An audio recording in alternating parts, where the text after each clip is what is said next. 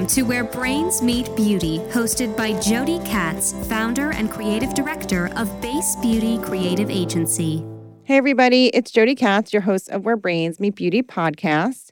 This week's episode features my friend, Allison Slater-Ray. At the time of our recording, she was the SVP of Global Marketing and Communications at IT Cosmetics.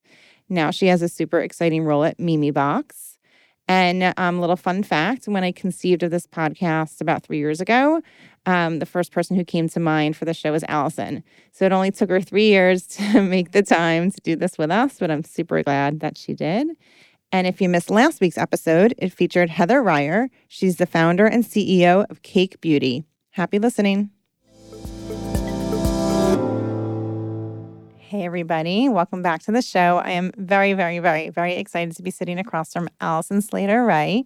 Her title is SVP Marketing at IT Cosmetics. Welcome to Where Brains Meet Beauty. Thank you for having me. How many varies was that? Well, this has been very long in the making, so I want to give our listeners some backstory. When I first had this idea by my coach to start a podcast, I thought, who would I want to talk to first? And I wanted to talk to you first. So flattering. You've told me that, and I find that fascinating. Because I don't totally think I'm that true. interesting. You are very interesting. And that was almost 3 years ago. So finally we are together. The universe made it happen when it needed to happen. And I'm delighted to see you. And I'm very happy to be here. And Congrats to you on all this success. I wrote these questions out, 2 years ago. I haven't even revisited them. Oh, so really? I wonder what they say. I think I may have canceled once or twice. You've been very busy. So, but I feel awful. You walked into the door and you said that you have news for me. What's the news? I do have news. Well, let's hope this airs at the appropriate time. But I think it's out, so it's fine. After 4.5 years at IT Cosmetics, I'm moving on. I'm going back to my roots to work at a more of an independent startup type of company. And I'm going to be the president of Mimibox. Do you know Mimibox? Wow, yeah, that's amazing. So I won't be able to do the true marketing pitch that I would for Mimibox when I'm actually working there, but as I describe it, it's a collection of Korean makeup and skincare brands. One of them is Kaja, which is exclusive to Sephora. And one of them is I Do Care, which is exclusive to Ulta. And I just think they're a really interesting company. They have a great team and lots of potential. And I've met with them. Are you moving to San Francisco? I am not moving to San Francisco. I am currently the only New York employee, which will definitely be a challenge. And I appreciate Dino, the founder, being open to that, and the team. When I worked for Sephora, I would travel a week out of the month every month. So my family is used to it. I'm used to it. It might need to be more. We shall see. If my husband's listening, he'll kill me. Congratulations. Thank you. That's very exciting. I am really excited. I'm excited because I think that there's so many brands out there with such potential.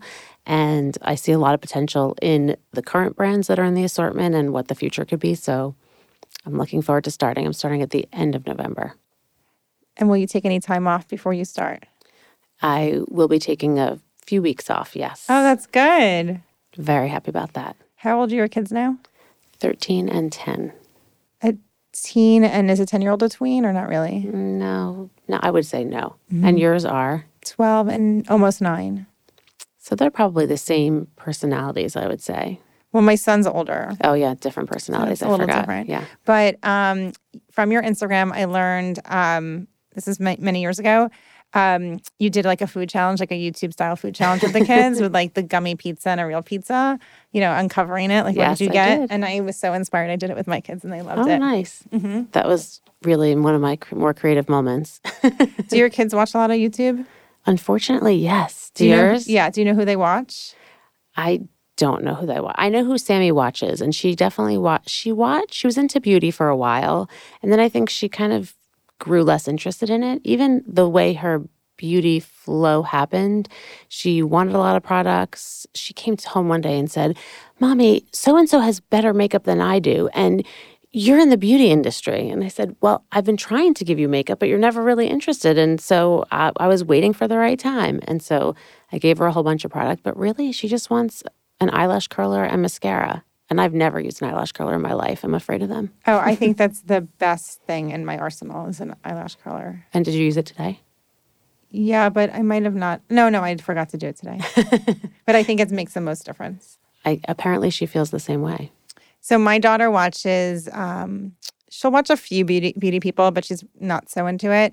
Miranda, who takes squishies and cuts them up and turns them into new squishies. Oh, interesting. It's very impressive.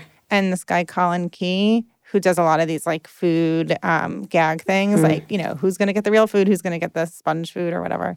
And my son watches, I think, a lot of like movie conspiracy things, like this character from this movie is really this character from that movie. Oh, I like that. And probably a lot of gaming that I don't pay attention to so much. Yes, a lot of gaming. But fortunately, they're over Fortnite. So relieved. My son's over Fortnite too. What happened? Okay, so this is what I believe. Someone will have to correct us. But one of the YouTubers, something happened. Something changed within the game. Mm-hmm. And then one of the YouTubers sort of decided he was going to be done with it and went back to Minecraft, I believe. And so as a result, all the kids stopped playing it. And he came home from camp and wasn't playing it anymore and was doing Minecraft. And I was so elated. I sent a text to all my mom friends and said, I'm so excited he's not playing he's not playing Fortnite anymore. But he still listens to all of the YouTube gamers videos. I don't know who they are. It's like the sound of nails on a chalkboard listening to those YouTubers. I don't know why. Well, my daughter also watches this guy Unspeakable Gaming. He was a Minecrafter and now he just does silly pranks at his house. And I feel like my kids may watch that. Yeah, they like fill the swimming pool in the backyard with like that one. Rubber duckies, or they like make a whole pool out of gumballs. Like, did they do one where they took those little squishy balls that blow up and fill the entire swimming pool with it? Because I watched that. Maybe I might not have seen that one. I was kind of intrigued, I have to say.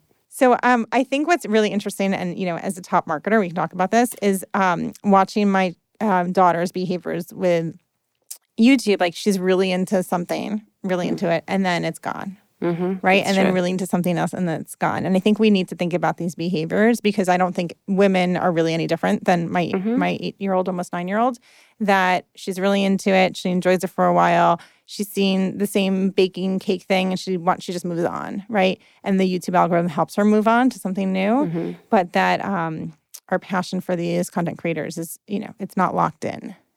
That is true. And I think that's sort of how, even if you think of traditional companies, if you go back in time, I sort of think that's what like Estee Lauder had in mind. You started with Clinique and then you grew up and maybe you got into the Estee Lauder brand and you sort of grew within the different companies, right?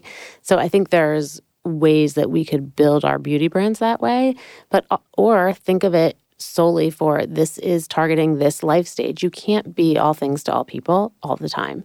And I think there's a lot of brands that are flashes in the pan, or they're of the moment, they're trends. And then there's the brands that are the loyalty brands. It Cosmetics.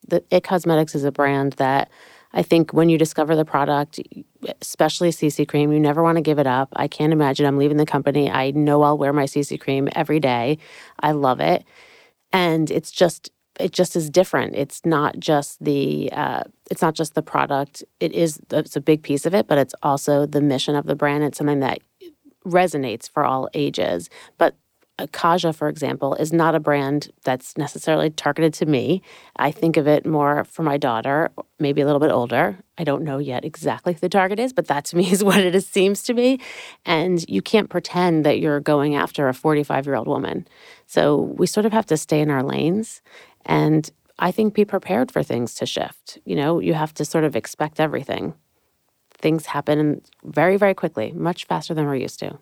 I notice people in our space, marketers, uncomfortable with the fact that most brands don't aim to be legacy brands.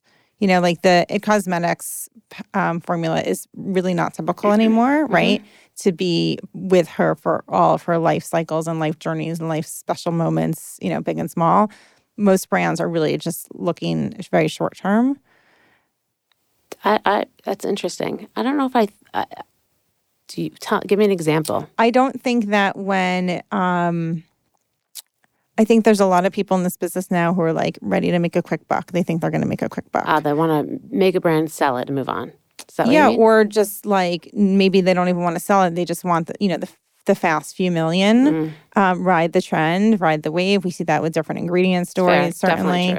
And there's not a passion for developing a real relationship over time. Their business model is not set up to develop a relationship over time with a customer. It's to just be here for that moment. For the moment. And then if luck happens that they're there longer, great. But I don't really get the sense that a lot of new brands are in it for the long haul. That's interesting. I feel that model has seemed to work for Sephora in some ways. If you think about the place you would go to buy those more fast beauty type brands, but it works for them. But I don't know that it works for the brands, because what's your exit strategy? You're left with a ton of inventory. You're left. You never know when the moment's up. I don't know how that's really sustainable. But then again, it's really difficult to be a legacy brand. It is super challenging, and I would think that people would be starting their companies saying, like, I want to do X and I want to be here for this amount of time. It's so interesting to think I just want to ride the wave of this one trend.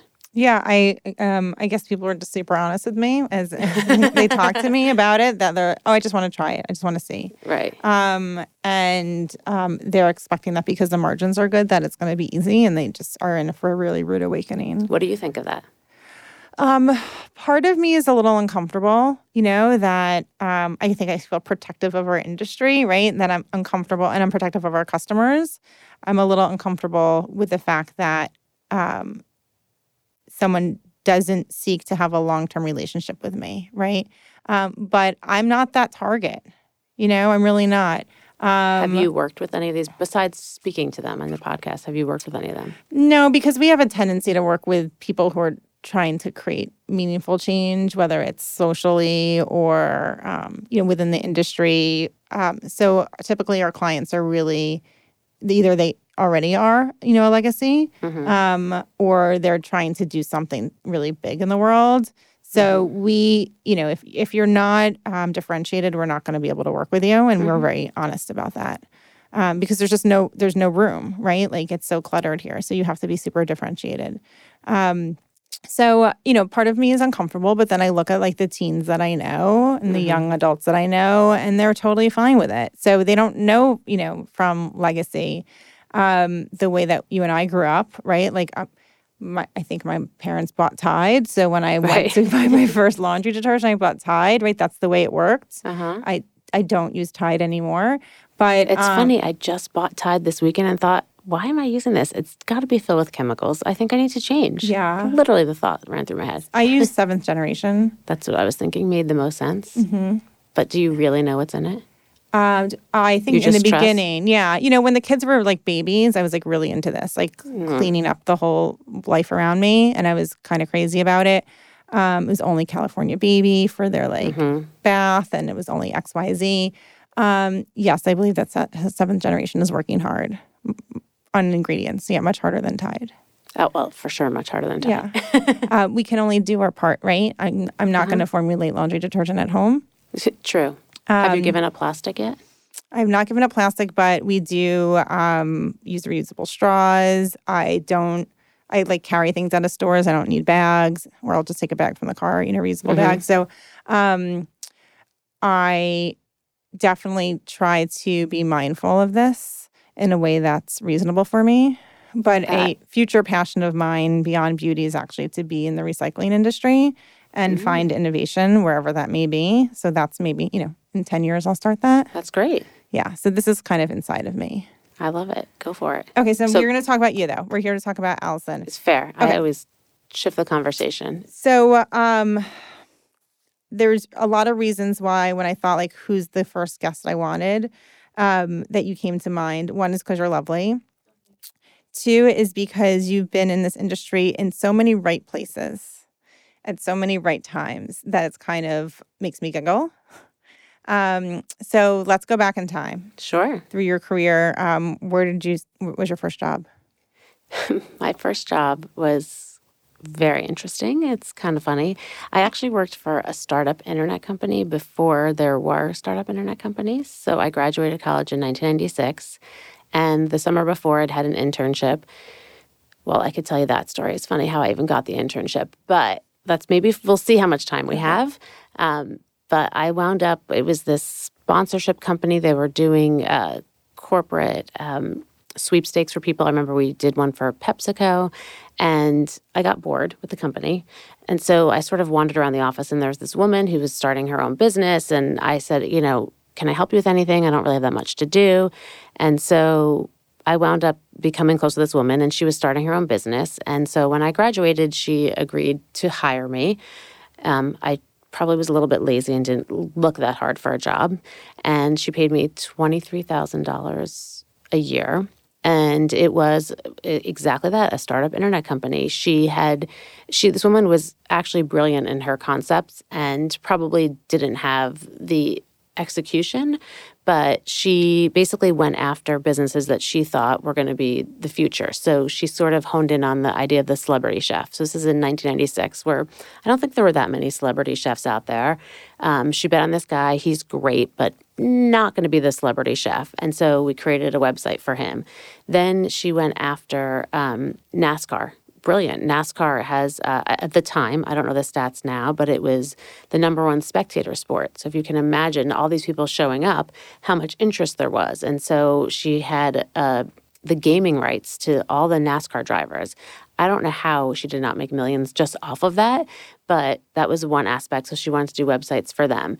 And there were other aspects, but basically I was writing code. I learned how to actually build websites. I went to AOL's headquarters in Virginia and learned how to do Rainmaker. That was the language that they wrote for writing code. I remember doing live chats before really anyone was, and getting on with my friends, and literally just be the three of us. And because really we weren't doing any marketing, nor did we have any followers, and just doing live chats with my friends, that was fun. And then in order to get recognition, you go on Alta Vista. Do you remember Alta Vista? And you would just register your website and try to get traffic there and try to grow awareness for the brands. And we did the interesting thing we did is we created a video with this celebrity chef and all the wives of the NASCAR drivers. And they brought their favorite recipes, and we cooked it. And we actually filmed it on one of the racetracks. I should remember where. I feel like we were in North Carolina. And it was super interesting, but nothing ever took off. She ran out of money. I think there was a $5 million investment, and it wasn't a time that money was being thrown at everyone. And so I remember literally it was a point where I wasn't getting a paycheck anymore, and I thought, okay, I think it's time to move on. Probably still owed about $2,000 somewhere, but so I went back and thought, okay, what did I want to do with my life? And I always wanted to be in advertising. I was a marketing major, coincidentally, and I applied for some jobs. I remember just learning how I knew nothing about advertising and going for my first interview and them saying, well, what do you want to do? Do you want to be an account person? Do you want to be media? And I didn't even know what that meant. And just goes to show you how naive I was and how naive I can be sometimes still. I don't think anyone would ever do that today, not do their research, but I just was a dumb kid that just thought like, oh, I should be given an opportunity. And I was really lucky to know a woman, Alyssa Goodman. She happened to be working at Chanel. That was her first job. She was my age. And she said, I think the agency is looking for someone. So I went in and I met with Ellen Jacobs, who was my second boss, I guess, my first boss in the industry. And she was working at DDB on the media account for Chanel. And I sort of consider that my first real job because the other job was kind of figure it out as you go. And Ellen was amazing. I absolutely loved her, still close with her today, and learned a lot. I was there for a year as a media planner. What was cool is that, first of all, you walked into an agency and I'm working on the Chanel account and everyone around me is working on toilet paper and computers. And they're like, really? Like, how does this girl just walk in and get this job? It's not fair. Of course, all the women there wanted the Chanel account. And they had no account team. They were just doing media. So you met directly with the client, which made it a lot closer connection because oftentimes the media team would be kept in the back. And granted, I mean, this is such a different time. You're not buying anything online. I was doing television and radio and print and local print. I mean, everything. There was definitely big budgets. But I learned a lot about life, I would say. I had two bosses. I had Kathy Arisman, and definitely people know her. She worked on the Chanel account, I believe, almost her entire career in different agencies, and Ellen. And Kathy was like the worker bee. She really taught me like how to do the job, the nuts and bolts. And today, it's rarely ever that I hire someone or someone gets hired and I sit down or they sit down and are taught the job. But she really taught me how to do everything instead of just saying, figure it out. And then Ellen she was the business mind. She was the fun person. She actually taught me how to behave socially and in an environment with people. We were now being taken out by all these media people. This, by far, I had the best life, I thought, of anyone because I was 22 years old. I made no money, but I didn't care because I went to every party there was. I went to every Broadway show, every sporting event, the best restaurants because I was on the Chanel account. And it was a time when media had a lot of money, the magazine industry, and they threw great parties. So I would say I went out 5 nights a week. And then during the week, and when there wasn't a party to go to, I was home ordering in Chinese food. And that's like all I could afford. But Ellen taught me just how to really act in a professional way, how to be social. Oftentimes she'd come in and she'd say, we're working like the boys today. And that was a day that we were just like really, head down, working hard. Of course, you'd never say that today. We're working like the boys, but it seemed right when you think of the agency days. And other times we just had fun. And she'd come in at 4:00 and she'd be like, okay, day's over. We're drinking now. And it just was such a nice balance and such a great way to be brought into the corporate world. And I was fortunate enough to know people, and one of the media people recommended me for a job at Calvin Klein Cosmetics when it was owned by Unilever, and there were actually no cosmetics. It was just the fragrances. And I was there for almost 3 years. And similarly, a media person recommended me for the job at Sephora. I remember they wanted someone who wasn't a diva, so I was happy that I fit that mold. That was really the only requirement that Betsy Olam had at the time. And that was the start of my career. Very long-winded answer. So what did you do at Sephora? That's when I met you. So when I started at Sephora, I was hired to oversee the media agency, the PR agency, and the creative agency. And that's really where I started. And truthfully, it was a time when we were just building up marketing at Sephora. I remember the concept obviously was brought over from France. When we launched in the U.S., business was tough. I came on the same time as David Slatiano, not that he knew who I was when I was being hired, but Betsy hired me in New York. They decided that, I believe Betsy was first hired to do some of the launch parties. And then they said, well, we need marketing. And the French team said, you don't need marketing. People will just discover Sephora. You'll just walk in, it'll be a discovery. What year is this? And this is in 97. So not, let's say 90... I have to look at my LinkedIn profile to remember what year everything is. Is that really pathetic? But it's true. It probably was 98 because Sephora launched in 96 and the website launched a year later, I believe in October 97. And so it was probably September 98. And it had to be later than that. 99. It was September 99. And that is definitely when it was. You can edit this, right? You're going to keep all my rambling? Yeah. So Sephora people thought that it was going to close. And people were saying, well, why are you working there? They're going to shut down the doors. It's not going to last. And David obviously turned it around. But it was an exciting time to be there because I was doing marketing plans for store closings. We're closing Rockefeller Center. What are you going to do? How are we going to drive people to the other stores? And that was obviously a small blip, but we just did everything. I mean, we were doing tons of events in store. In the beginning, we were just trying things out, taking something that had done really well in Europe and trying to establish it in the U.S. and starting out with the black glove and how does that translate? And obviously, everyone at Sephora at the time seemed very aloof and like they didn't care and how could they be knowledgeable? And that's when the big transition happened where education became super important. And really, the biggest piece was operational that David really had an impact on, but also investing in marketing and telling not only the Sephora story, but also those individual brand stories. And so the Perricone and Steeles of the world, who were tiny, tiny and only at Sephora, how do we create them into big brands? And so we sort of developed this really reputation of being brand incubators and growing brands and creating brands. And so a big piece of what I did years later, I was at Sephora for 11 years, was bring on brand marketing and actually help grow certain brands. And some brands that had been around forever but needed a reboot or a shift, or how do we tell this brand story in a different way?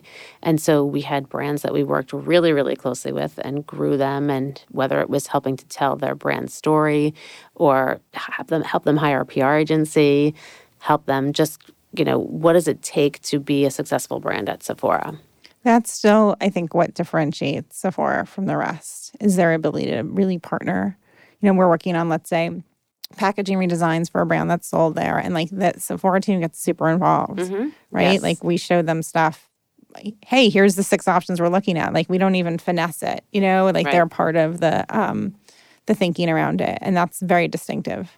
I would agree. And I think as a brand, you sort of have to have that mentality to work well with Sephora.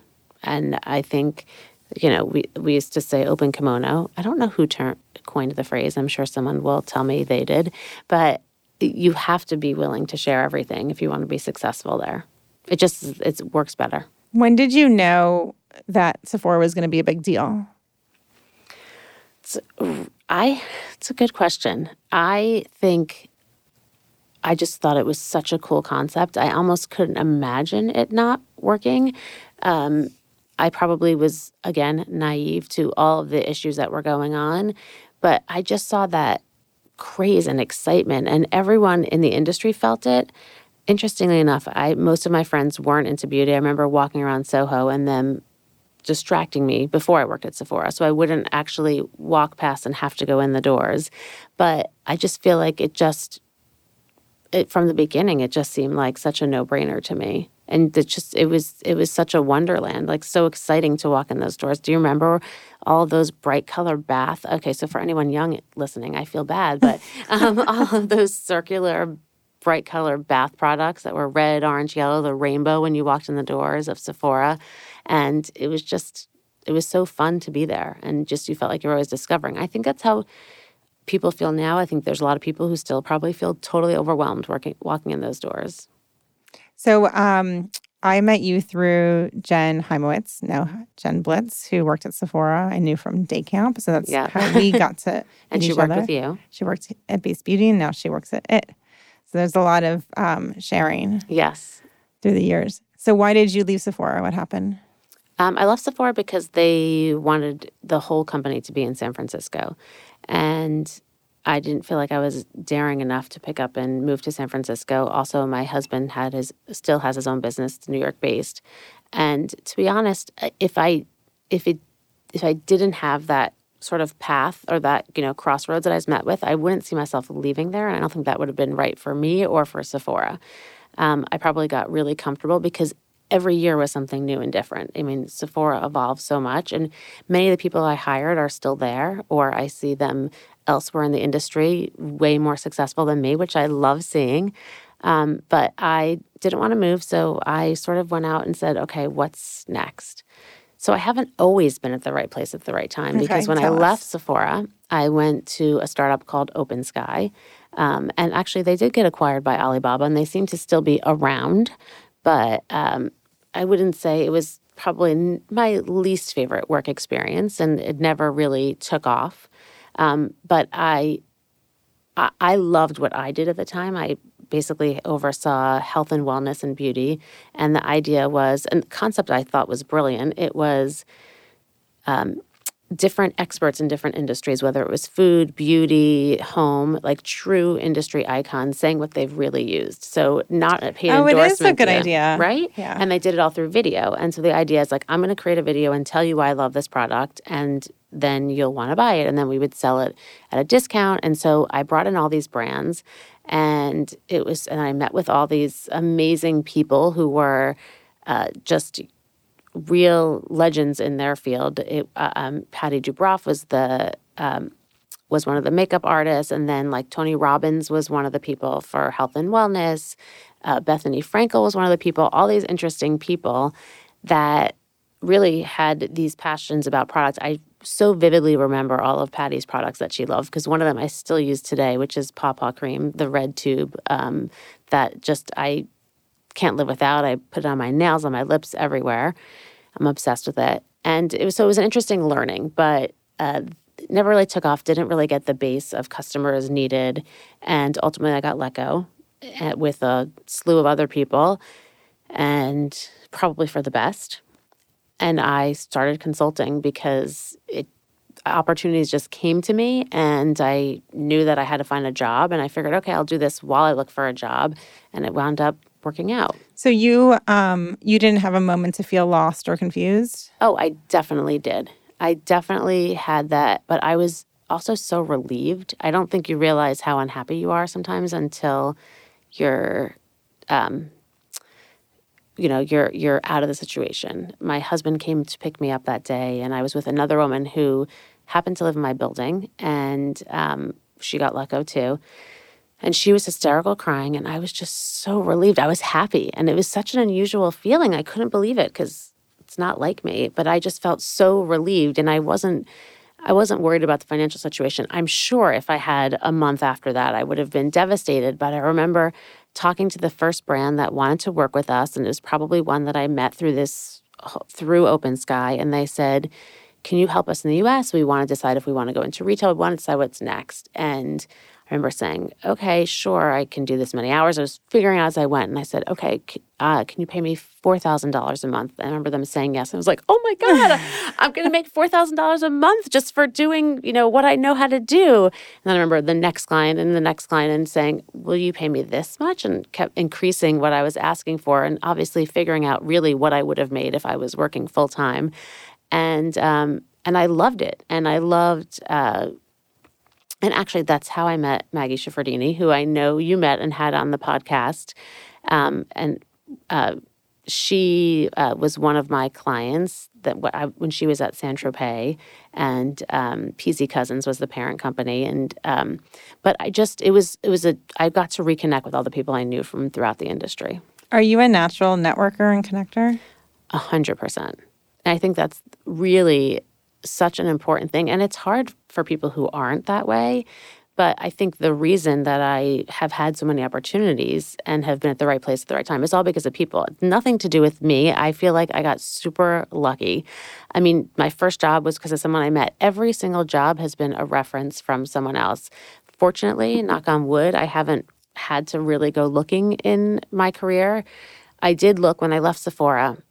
It was a very interesting time. I learned a lot of lessons at that time because I had 6 months that I knew I was leaving, and I could tell everybody I was leaving and why I was leaving. And so I met with everyone I knew. And I really went in with no agenda. I just wanted to meet people and talk to them. And so I so appreciated everyone's time. But the people who you thought would help you the most wound up helping you the least, and the people who you didn't expect much of wind up helping you the most. And it was just my chance to hear what people had to say and to learn from them. And even career advice. I didn't know what I wanted to do. And look, I maybe made a mistake, but I don't believe I have no regrets. But I really loved that startup environment and the newness idea. And that's really where my passion for that started. I mean, probably at Sephora it was there because we were working with so many new brands. And so I just thought, oh, well, this person should be hiring me for my Sephora knowledge. And why just create a role for me? Hire me for 6 months. Who cares? You can learn so much from me. Your entire company knows nothing about Sephora, and you have everything to gain from my knowledge. And probably I wasn't that blunt, and I should have been. I should have said, pay me this much money, hire me for 6 months, and I'll teach you everything you need to know. But Maggie would be that blunt. Maggie would be that blunt, right? I know. She always went after it. I sort of thought, well, they'll just see it. And I probably should have said it. But maybe, who knows? My life would have been different if I said it. So again, no regrets.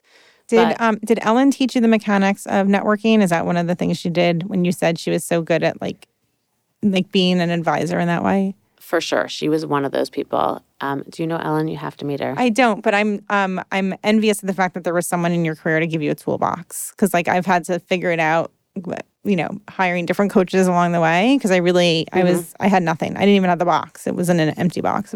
Didn't have the box. Well, I would say I really probably learned it from my mother. She is that type of person. She talks to everybody. She just connects with people. And I saw that throughout my whole life. And, she decided when she wasn't working that there was no synagogue in our town. So she said, okay, I'm going to create a synagogue. And she just started it. And, it was out of a church first, and then she actually got a building.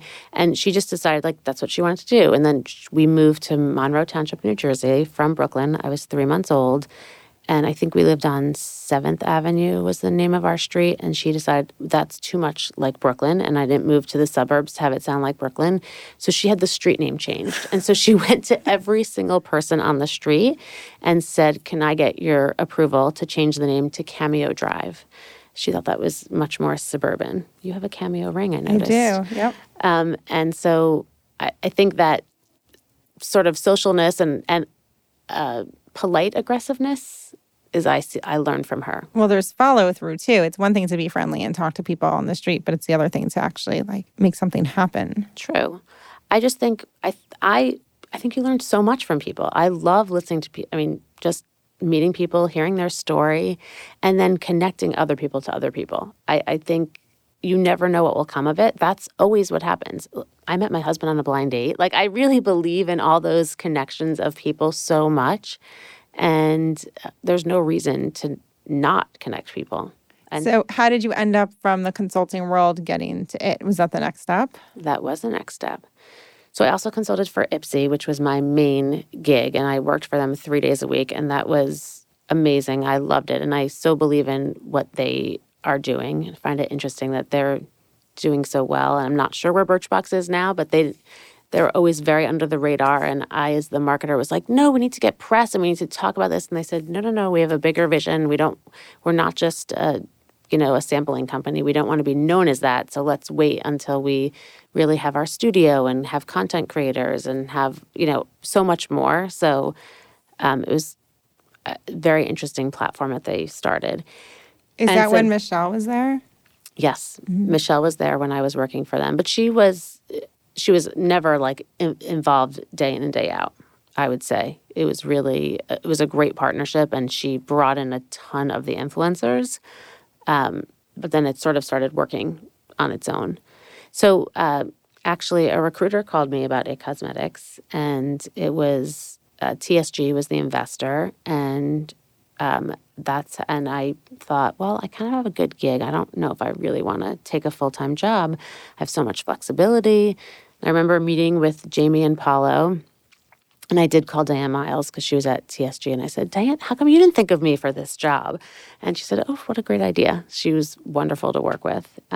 She's a person to learn a lot from. And I went for 9 interviews to get this role. And I remember 9 different people or 9 different occasions? 9 different occasions, not always with Jamie, different people the whole time. But I remember them saying, this is a 24/7 job. And I said, well, then I'm not interested. I have work-life balance for the first time. I'm enjoying it. And they wound up hiring someone else who I believe used it to make a counteroffer to his current company. And so they came back to me and said, okay, what do you need to have work-life balance? And so it consisted of being able to take my kids to school twice a week and pick them up twice a week. I think that's the deal we worked out. So the hours were 9 to 6. So I would have to come in 10 minutes late 2 days a week and leave a half an hour to 45 minutes early 2 days a week.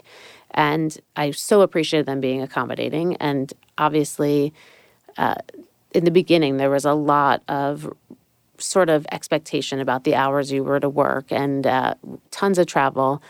And I loved it. I loved working there, but we definitely changed the culture, helped to change the culture. So it wasn't about the number of hours that you worked. Maybe we took it too far because it feels like sometimes people are running to get out of the office at 5:00, but it seems to have worked. So you were able to achieve your balance goals while growing that business? No, I would say I did not have balance there in the beginning. I pushed for balance, and there were things that I definitely put my foot down on, and I will not miss my kids' first day of school. I will not miss X, Y, and Z. But I would say work probably 1 to family in the first few years there. Before the acquisition? Yes, before the acquisition. And is that the end line you were all running towards? Yes, but not outwardly. It wasn't always discussed. I think we all knew. But it wasn't like, okay, when we get sold X, Y, and Z. We just knew that was sort of hanging out there and that was a goal.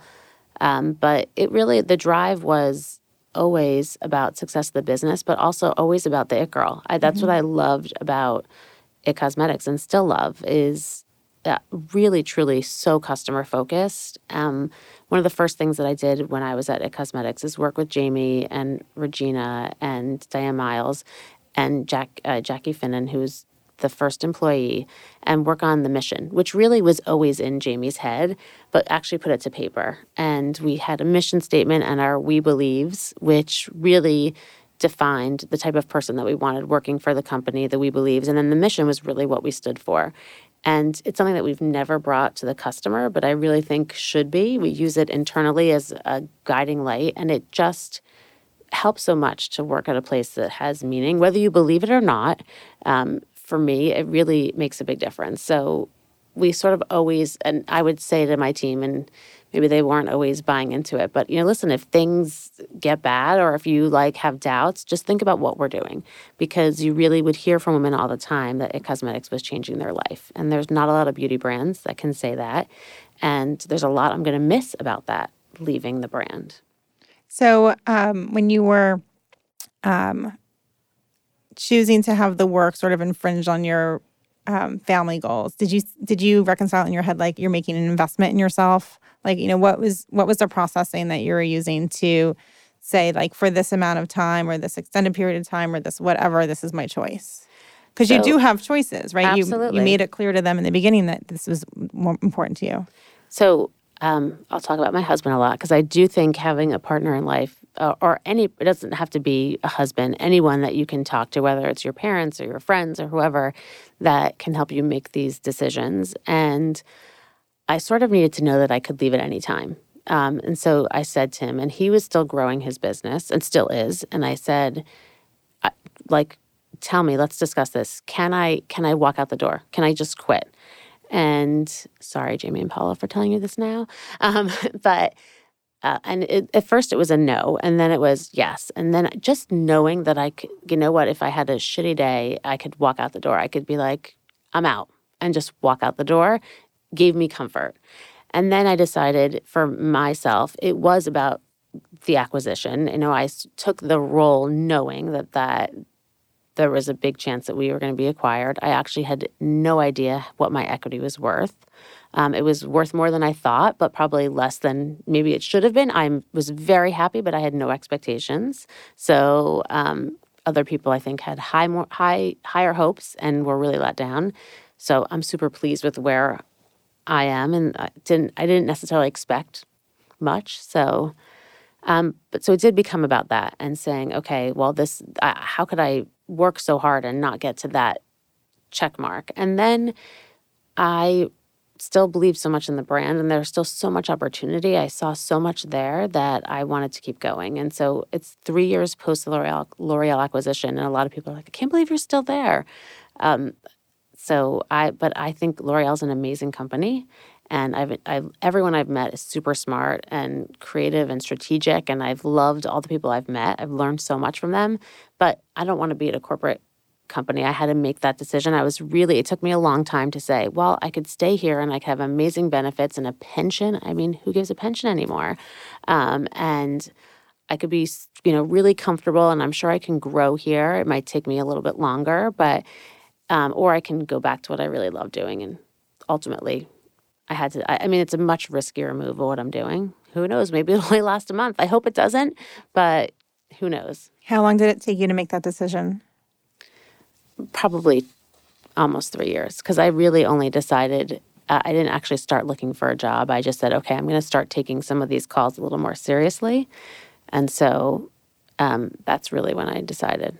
And what was that one shift that went from, okay, people are approaching me, but I'm not that interested? What happened? I think it was the companies and the opportunity. Mm-hmm. Sort of being able to envision what the potential is of a company. There was 2 companies that I spoke to, one of them being Mimi Box and the other one I just felt like, wow, this seems like so the future. And I could see all these different ways that this can come to life throughout our industry and maybe outside of our industry. And being able to see what the future is, that's what got me excited again. And I thought, wow, I haven't felt that way in a while. Like I haven't, just like where you keep thinking about what the future is and what needs to happen. And so that was really the turning point. Well, I'm so excited that we got to do this finally. I'm so grateful for your time. I love knowing you. I think about you often. I hope you feel those vibes coming your way. That's so sweet. I'm really proud of you. I'm proud of you. Thank you. Thank you.